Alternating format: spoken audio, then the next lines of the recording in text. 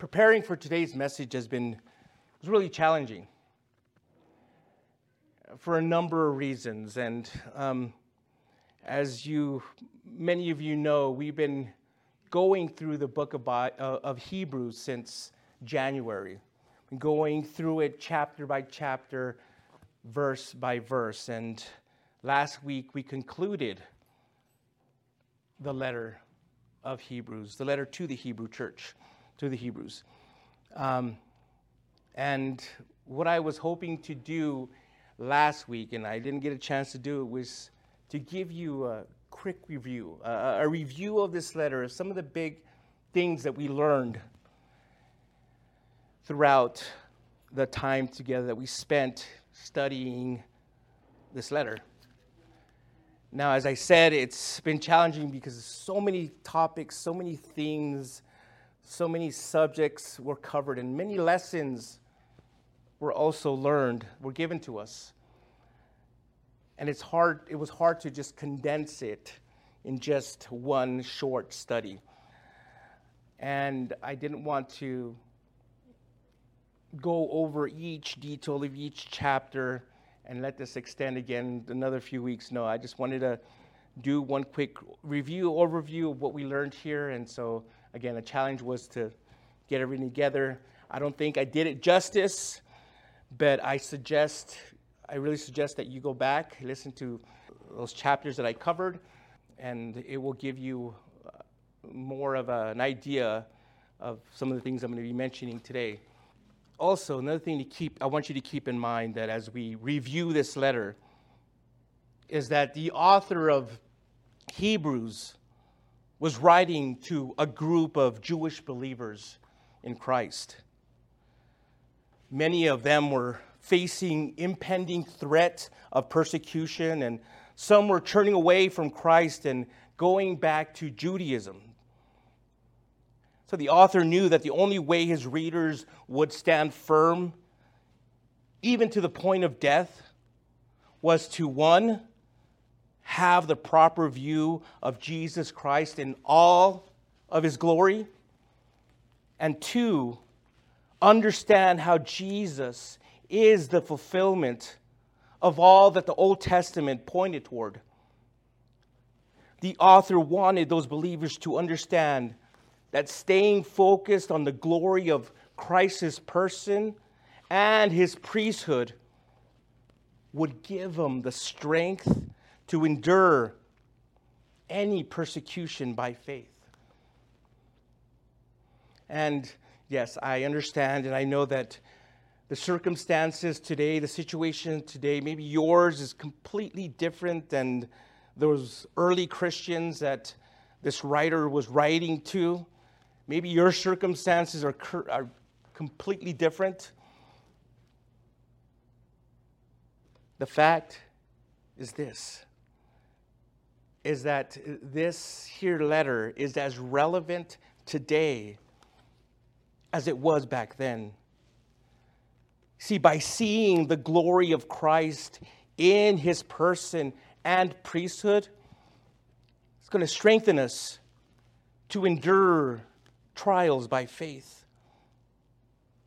The Puritan John Owen wrote, "The glory of God comprehends both the holy properties of his nature and the counsels of his will. And the light of knowledge of these things we have only in the face or person of Jesus Christ." So you see, my friends, Jesus Christ came to reveal to us God's holy nature and the counsels of his will. In Hebrews chapter 10, verse 7, the author cited Psalm chapter 40, verse 7, with reference to Jesus. It said this, Then I said, see, it is written about me in the scroll. I have come to do your will, God.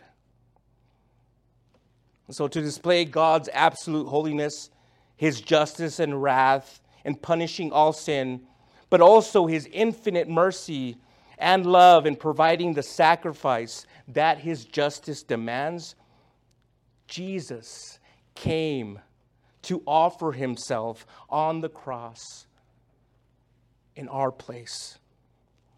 In order for his sacrifice to be of value beyond himself, he had to be God. And in order for it to apply to us, he had to be man. Thus, the author of Hebrews began this letter by showing the person of Jesus Christ as God and man. Now, as I go through these chapters, I'm going to be going through certain verses. You can follow along if you want to,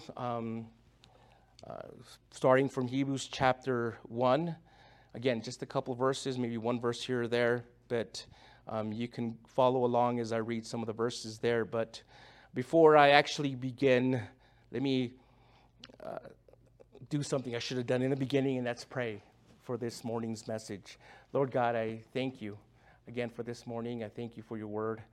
And so now I pray that it will go out powerfully, whether it's to those that are here listening or those that are watching or listening to this message later on. I pray you will move powerfully and speak powerfully, Lord, through your word. And also that this message will touch those that need to hear it, Lord. Whether it's the whole thing or whether it's parts of it, Lord, I know that you have a message here, a word here for somebody.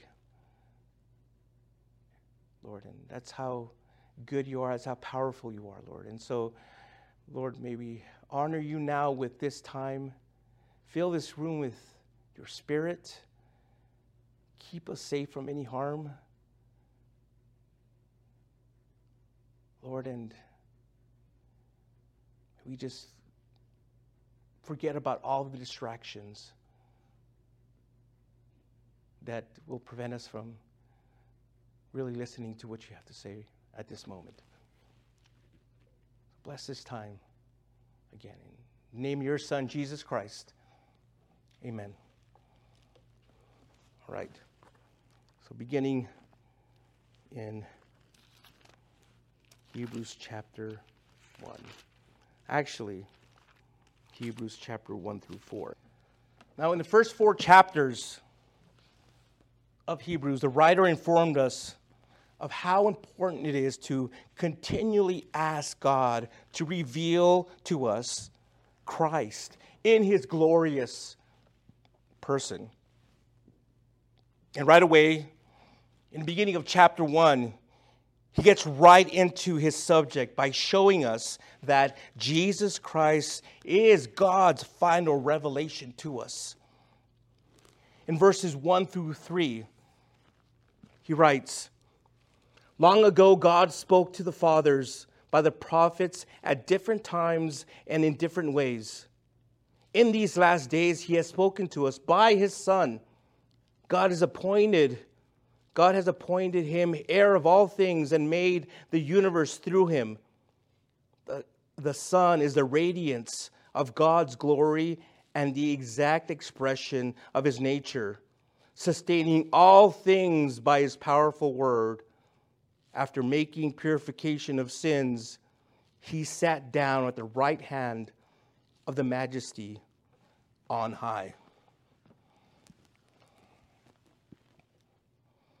Now, again, if you want more details about these verses that I just read, I'm going to have to refer you to the sermon I gave probably back in January when I covered these verses. But I want to share with you something that John Calvin said about these verses, emphasizing that the author's point isn't theological but practical. He said this: the author's purpose was really to build up our faith so that we may learn that God is made known to us in no other way than in Christ. For as to the essence of God, so immense is the brightness that it dazzles our eyes, except it shines on us in Christ. Now, in just these 3 verses alone, there are 7 statements about Jesus. Number one, Jesus Christ is the heir of all things. Number two, through him God made the world. Number three, he is the radiance of God's glory. Number four, he is the exact representation of God's nature. Number five, he upholds all things by the power of his word, by the word of his power. Number six, he has made purification for our sins. And number seven, he now sits at the right hand of the Majesty on high. The way I see it, and I hope that you are able to see it too, I find it hard to understand how anyone can read those verses, not to mention the ones immediately following, without concluding that Jesus Christ is God, the second person of the Trinity. The author then goes on to show us in verses 4 through 14 that Jesus is greater than the angels in glory. Throughout the Bible, it reveals, contrary to what books and the internet says, that the angels are glorious creatures. In the Old Testament book of Daniel, in Daniel chapter 10, verse 6, describes his vision of an angel. It says this: his body looked like a precious gem, his face flashed like lightning, and his eyes flamed like torches. His arms and feet shone like polished bronze, and his voice roared like a vast multitude of people. And then this was Daniel's response in verse 8, the following verse, or 2 verses later. So I was left there all alone to see this amazing vision. My strength left me.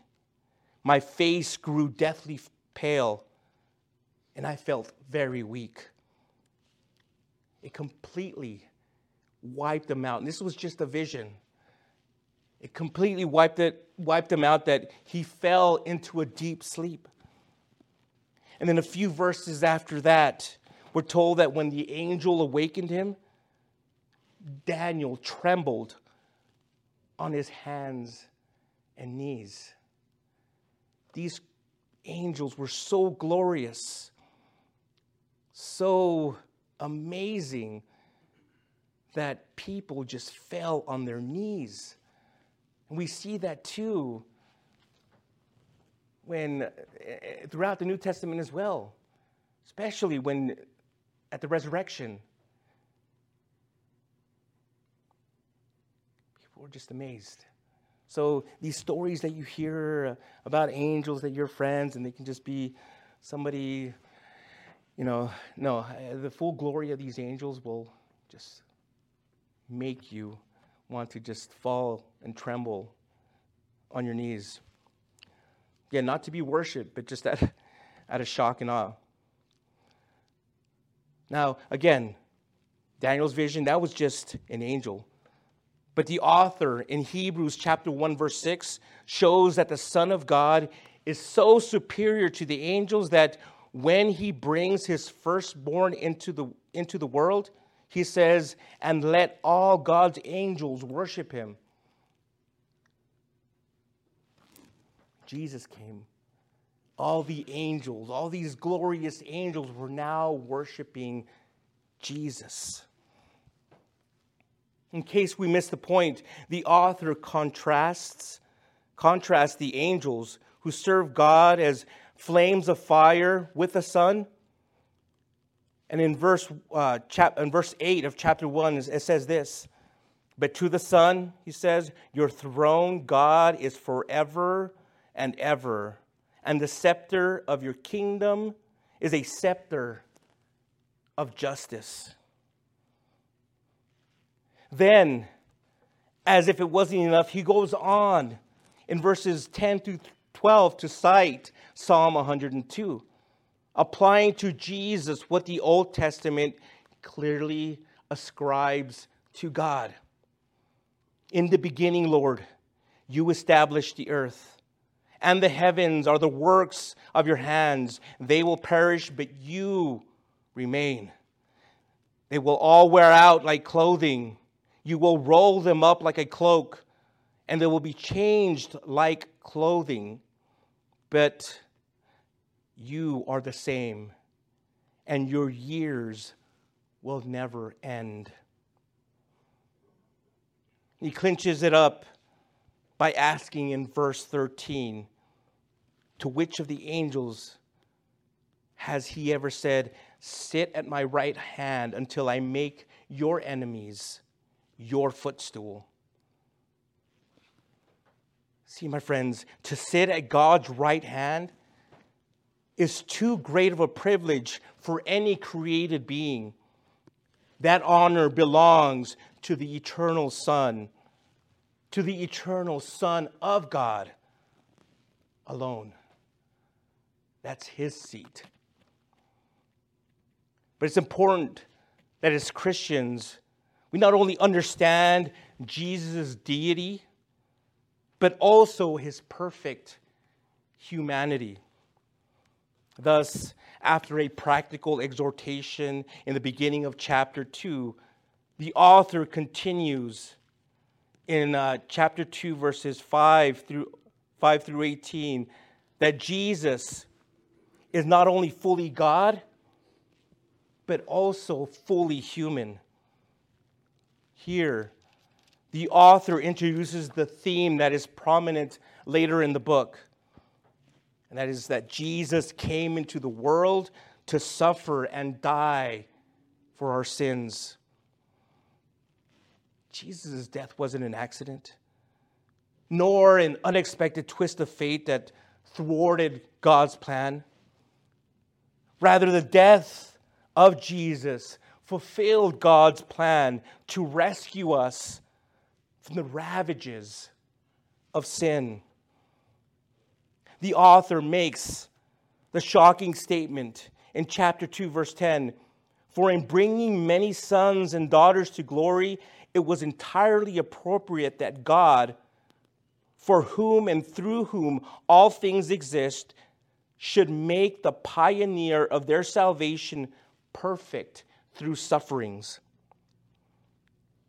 By the phrases, for whom and through whom all things exist, the author is saying that God is the first and final cause of all that is, including the plan of salvation through the death of his Son. And he's showing that God actively governs his creation, working everything in conformity with the purpose of his will. So the death of Jesus on our behalf, it was fitting. It was fitting because it works for God's glory in accordance with his eternal purpose.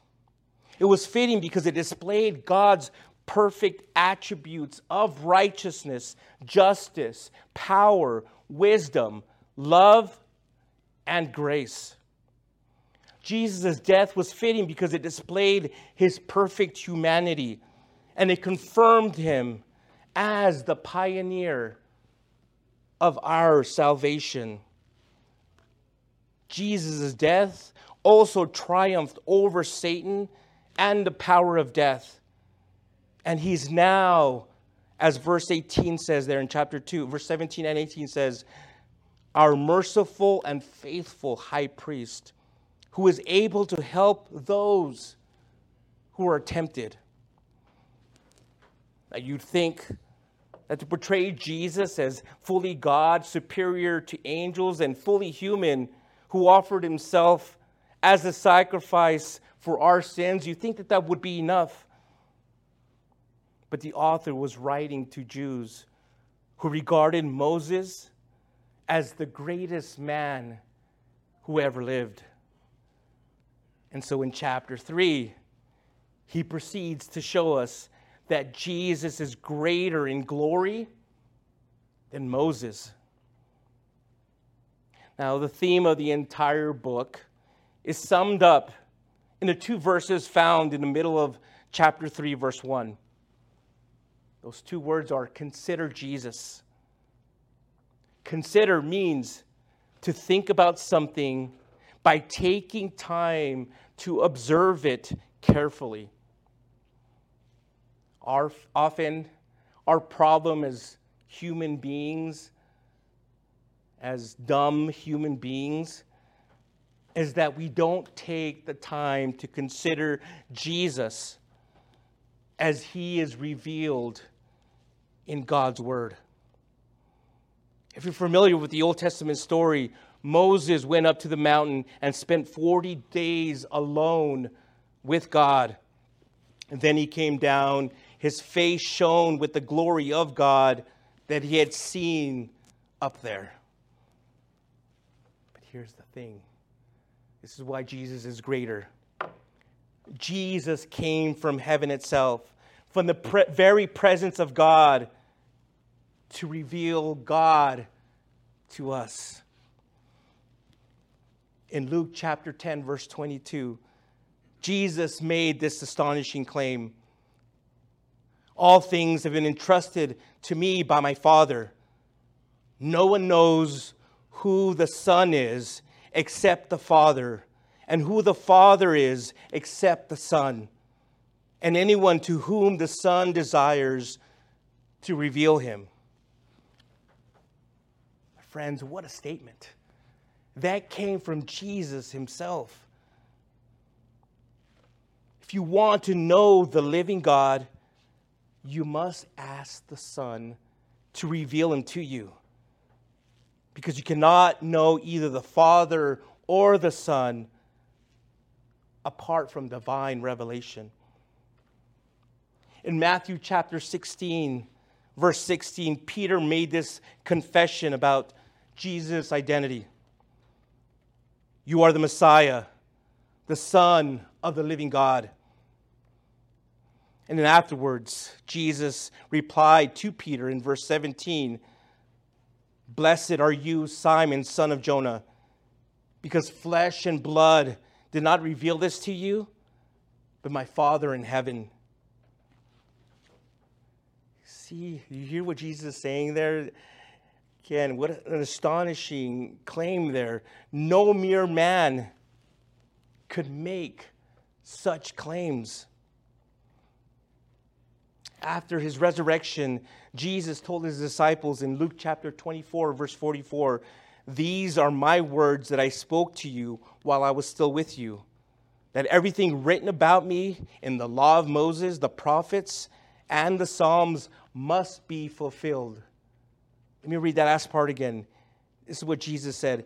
Everything written about me in the law of Moses, the prophets, and the Psalms must be fulfilled.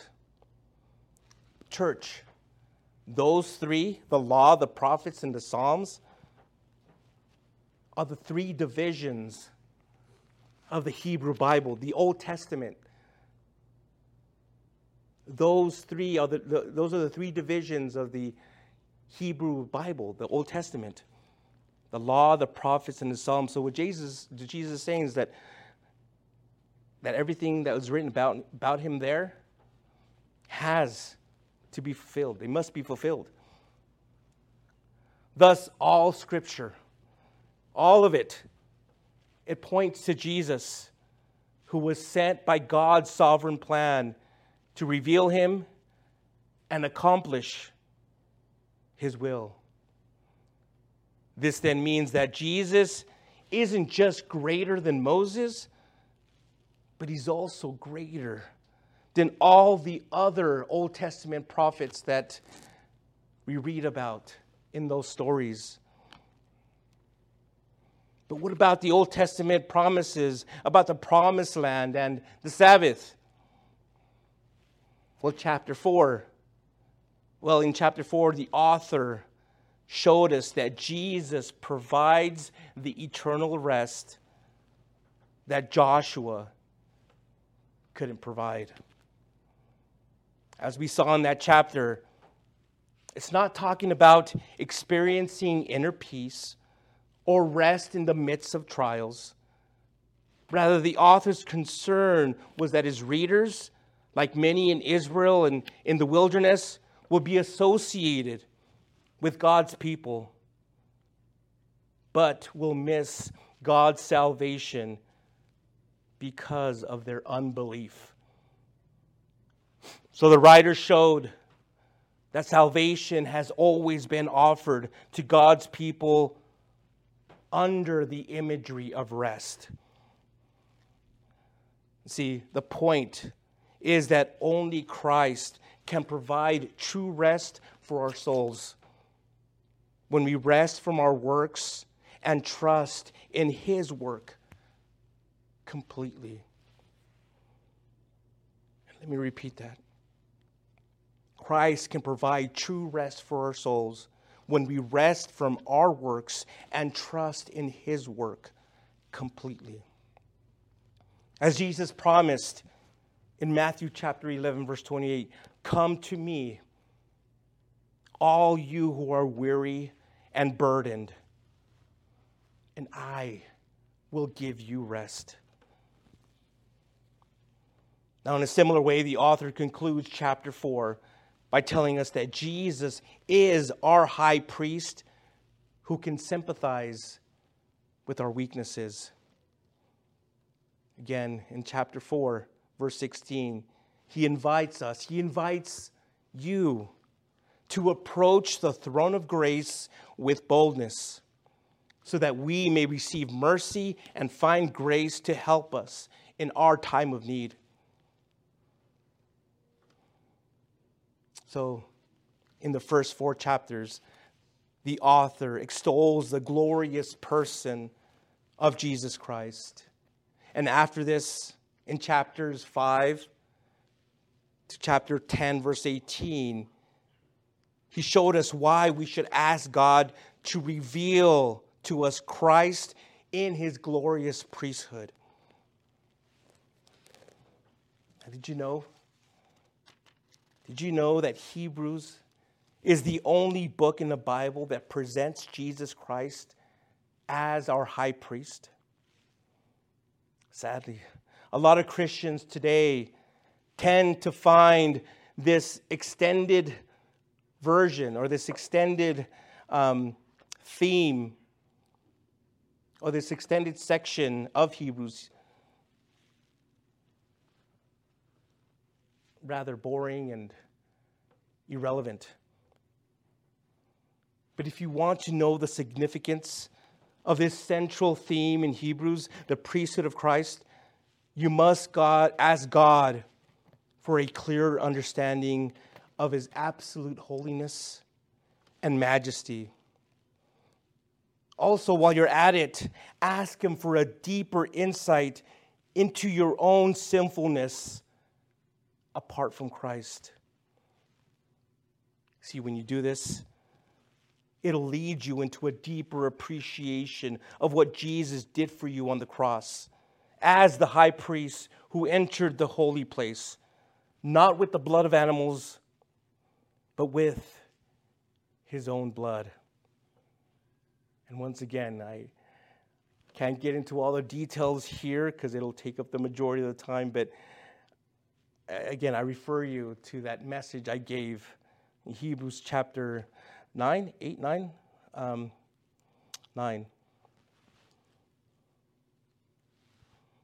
A deeper appreciation of God's holiness, your own sinfulness, and the sufficiency of Christ's sacrifice is one of the most practical doctrines in the Bible. You know why? Because it humbles your pride. Pride, my friends, is the root of every relational conflict and just about any sin you can name. Think of any sin. Think of any sin, and you'll see that pride is at the root.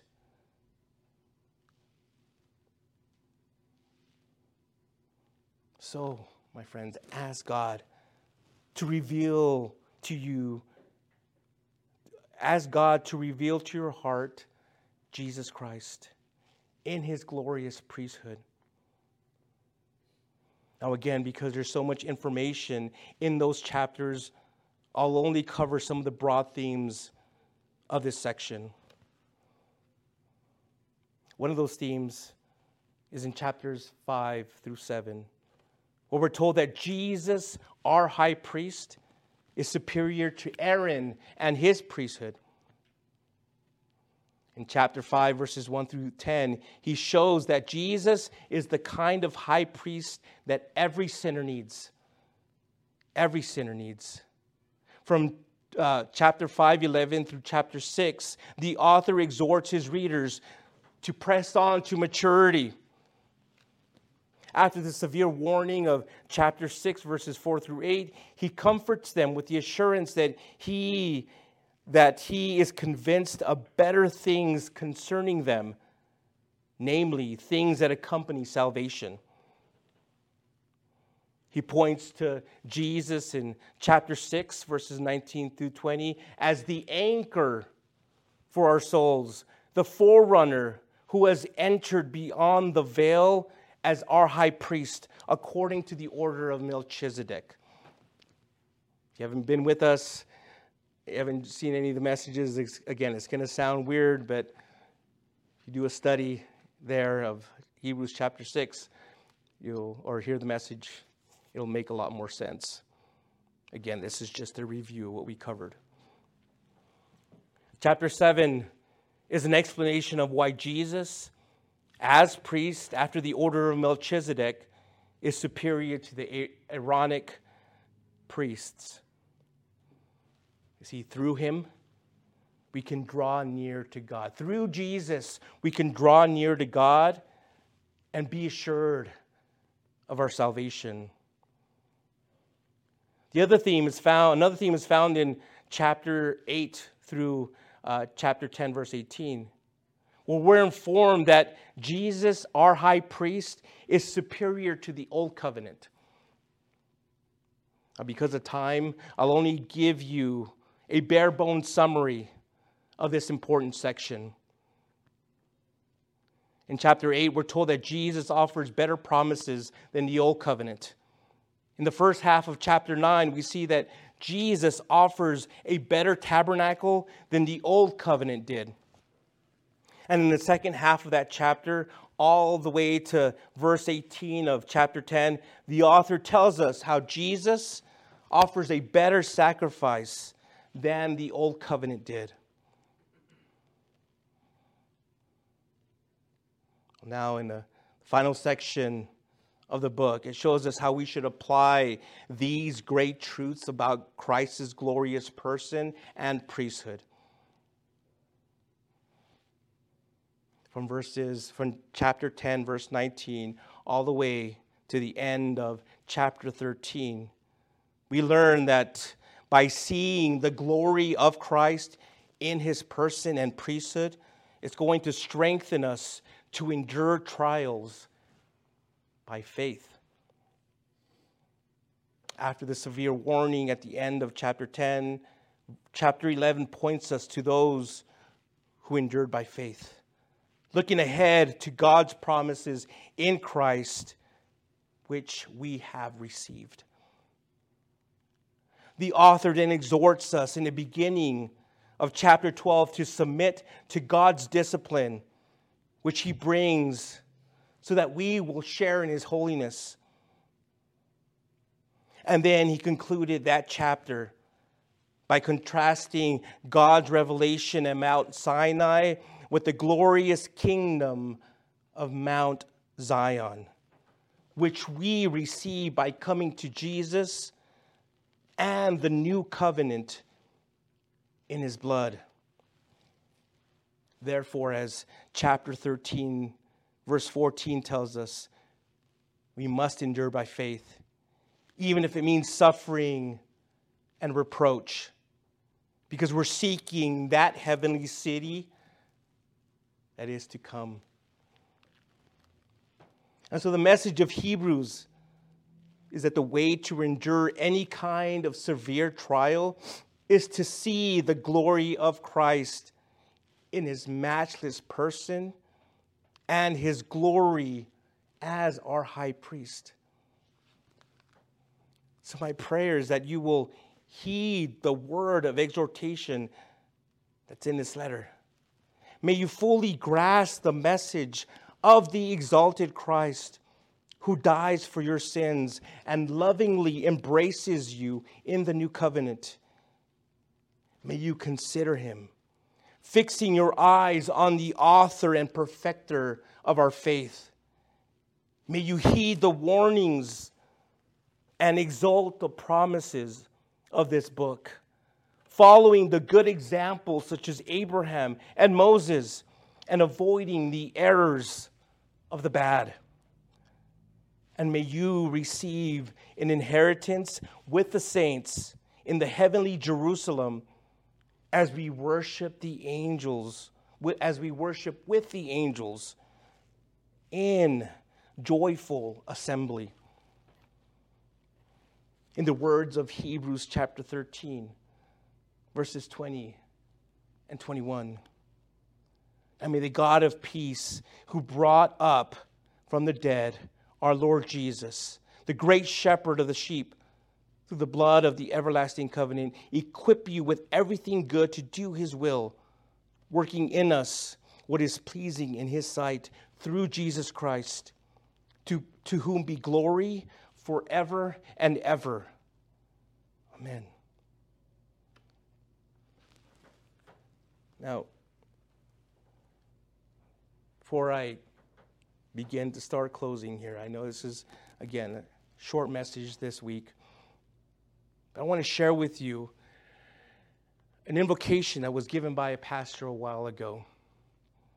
Now, an invocation is usually, again, it's the beginning of it's a blessing in the beginning of a service, usually in prayer or a short speech. But this was an invocation given by a pastor. Now, I don't really know him personally. I don't know who he is. But as you will soon hear, he can certainly preach Christ. Also, considering the fact that just yesterday, a new earthly king was just crowned across the Atlantic.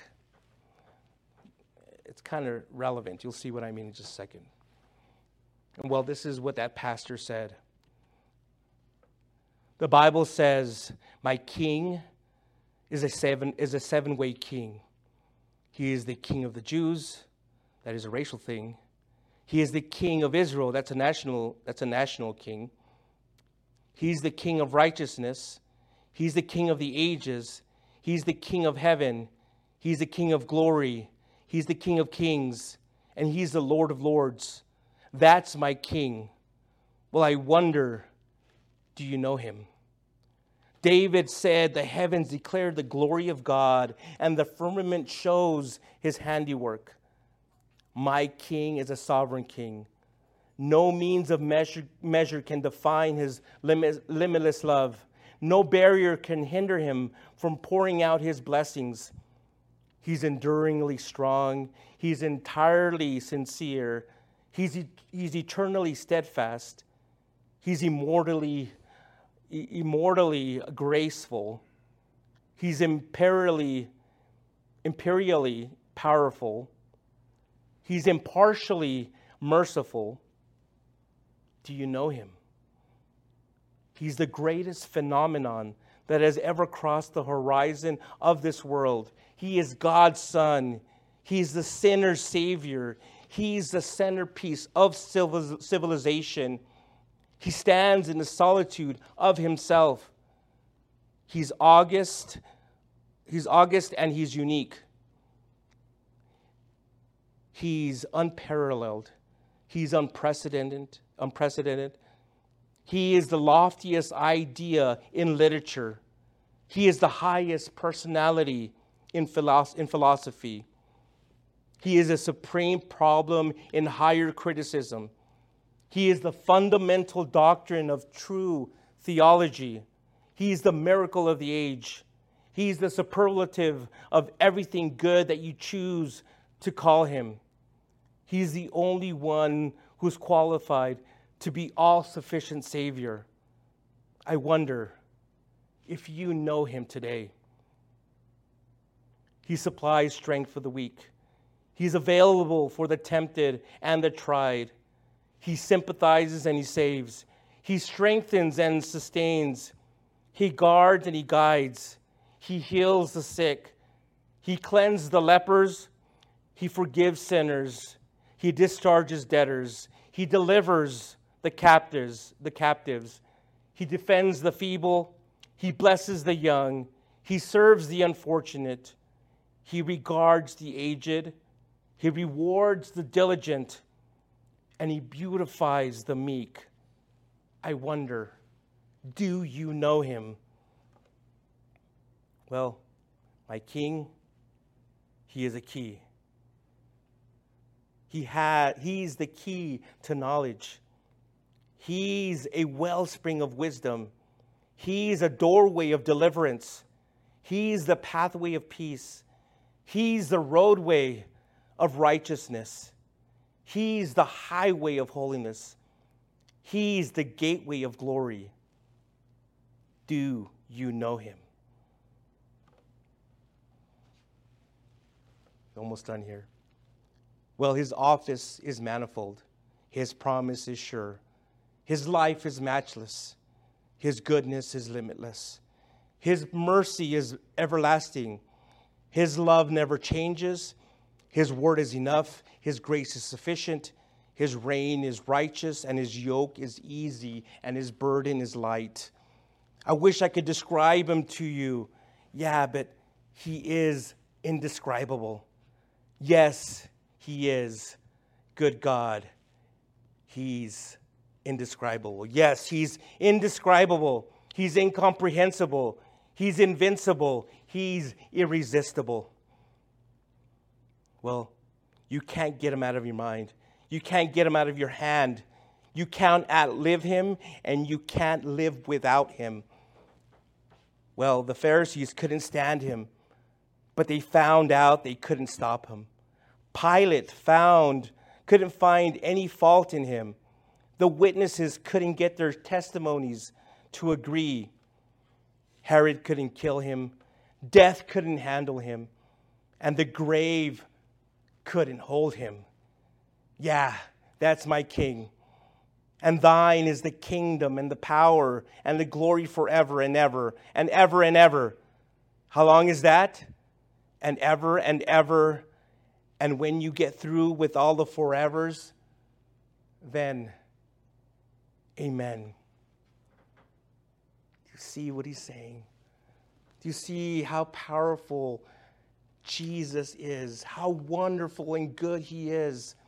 He is everything that you need in this life.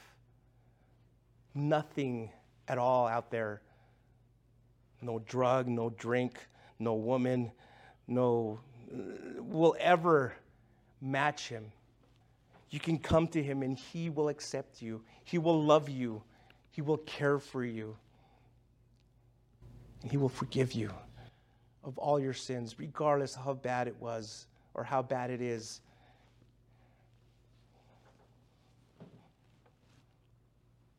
Yes, there are consequences that may come as a result of those sins. But you know what?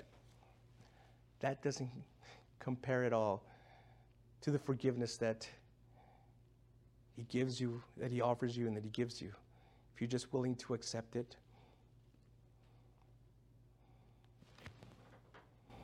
Ladies and gentlemen, this book of Hebrews, it all points to him. The entire Bible, it all points to Jesus. The writer here wants to show you how glorious and wonderful he is, not just as our Savior, but also as our high priest. When he died, the veil that separated the Holy of Holies and everything else was torn into two.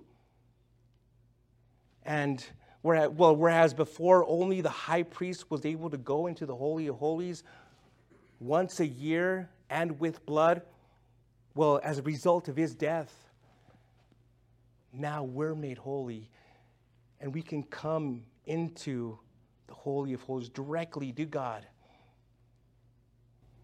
because of what Jesus did on the cross. I urge you, my friends, to go through this book again on your own time. Find a good commentary. Find a good sermon series. If you got nothing out of mine, there are plenty out there that are just as good and just as concise. And find more of the wonderful truths that I wasn't able to cover as we went through this letter. I now want to take the time to invite those who are maybe here, who are maybe watching and listening to this message, whether it's live or later on. I want to give you an opportunity to come to the cross, to come to Jesus and bear yourself before him. Open your heart to him and allow him to make his home in you, to cleanse you of all your sins, to free you from the shackles of sin and death. So if you're ready to be forgiven, if you're ready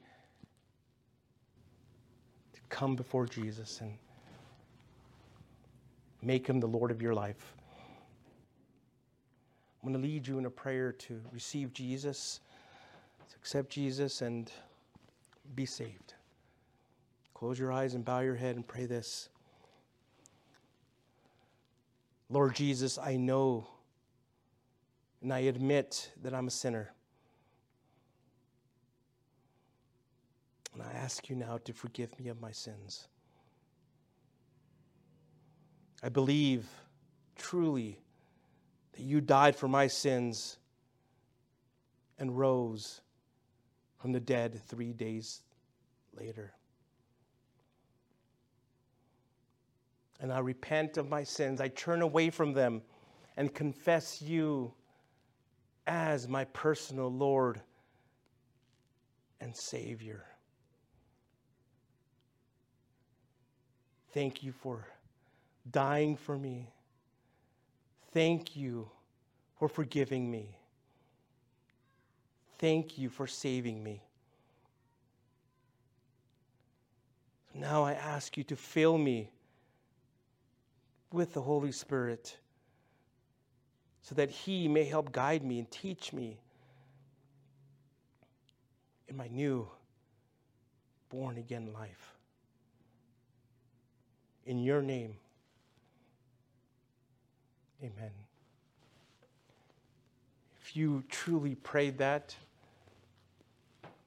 well, I want to be the first to welcome you to the family of God. This journey, this life, this marathon that this book, as this book describes it, it's going to have its challenges. It's going to be difficult. It ain't always going to be easy. But he's going to be with you. The Lord Jesus is going to be with you the entire way. And the more you walk with him, the more you stand beside him, the more he's going to reveal to you God's glory, God's beauty, God's grace. That will conclude today's message for those watching online. I hope you have a great week. I hope you're blessed. Please, again, reach out if you want to talk about anything. So look forward to hearing from you and you joining us again. We love you. Goodbye. Thank you so much for visiting us here at Fresh Vision Calvary Chapel. We hope we were blessed by Pastor Angel's message. For more information about Fresh Vision Calvary Chapel, such as our service time or how to get connected, please visit our website at fvccelp.com.